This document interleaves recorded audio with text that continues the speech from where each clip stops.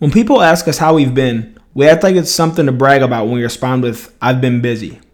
We think that this warrants a kind of respect, like the fact that someone's busy means that they're actually being productive and moving towards their goals. This is one of many misconceptions taught to us by society. Society wants us to think that the goal is to be busy, like we should always be working on multiple projects, have little time for a social life, and then announce to the world how hard we're grinding. That's not how success works. In order to be successful, you must be effective.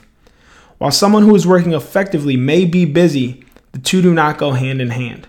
One can exist without the other one. There's people out there who can accomplish the same thing in 10 hours that someone does in their 40-hour work week, all because of the way that they work.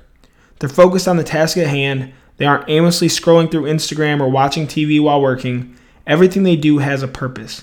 They aren't just hoping that the work they put in means something. They know that it's a necessary step towards the end result. Stop listening to everything society tells you. Most of it's a lie to keep you complacent. The goal isn't to be busy, it's to be effective. Keep your head down, work, and reap the benefits.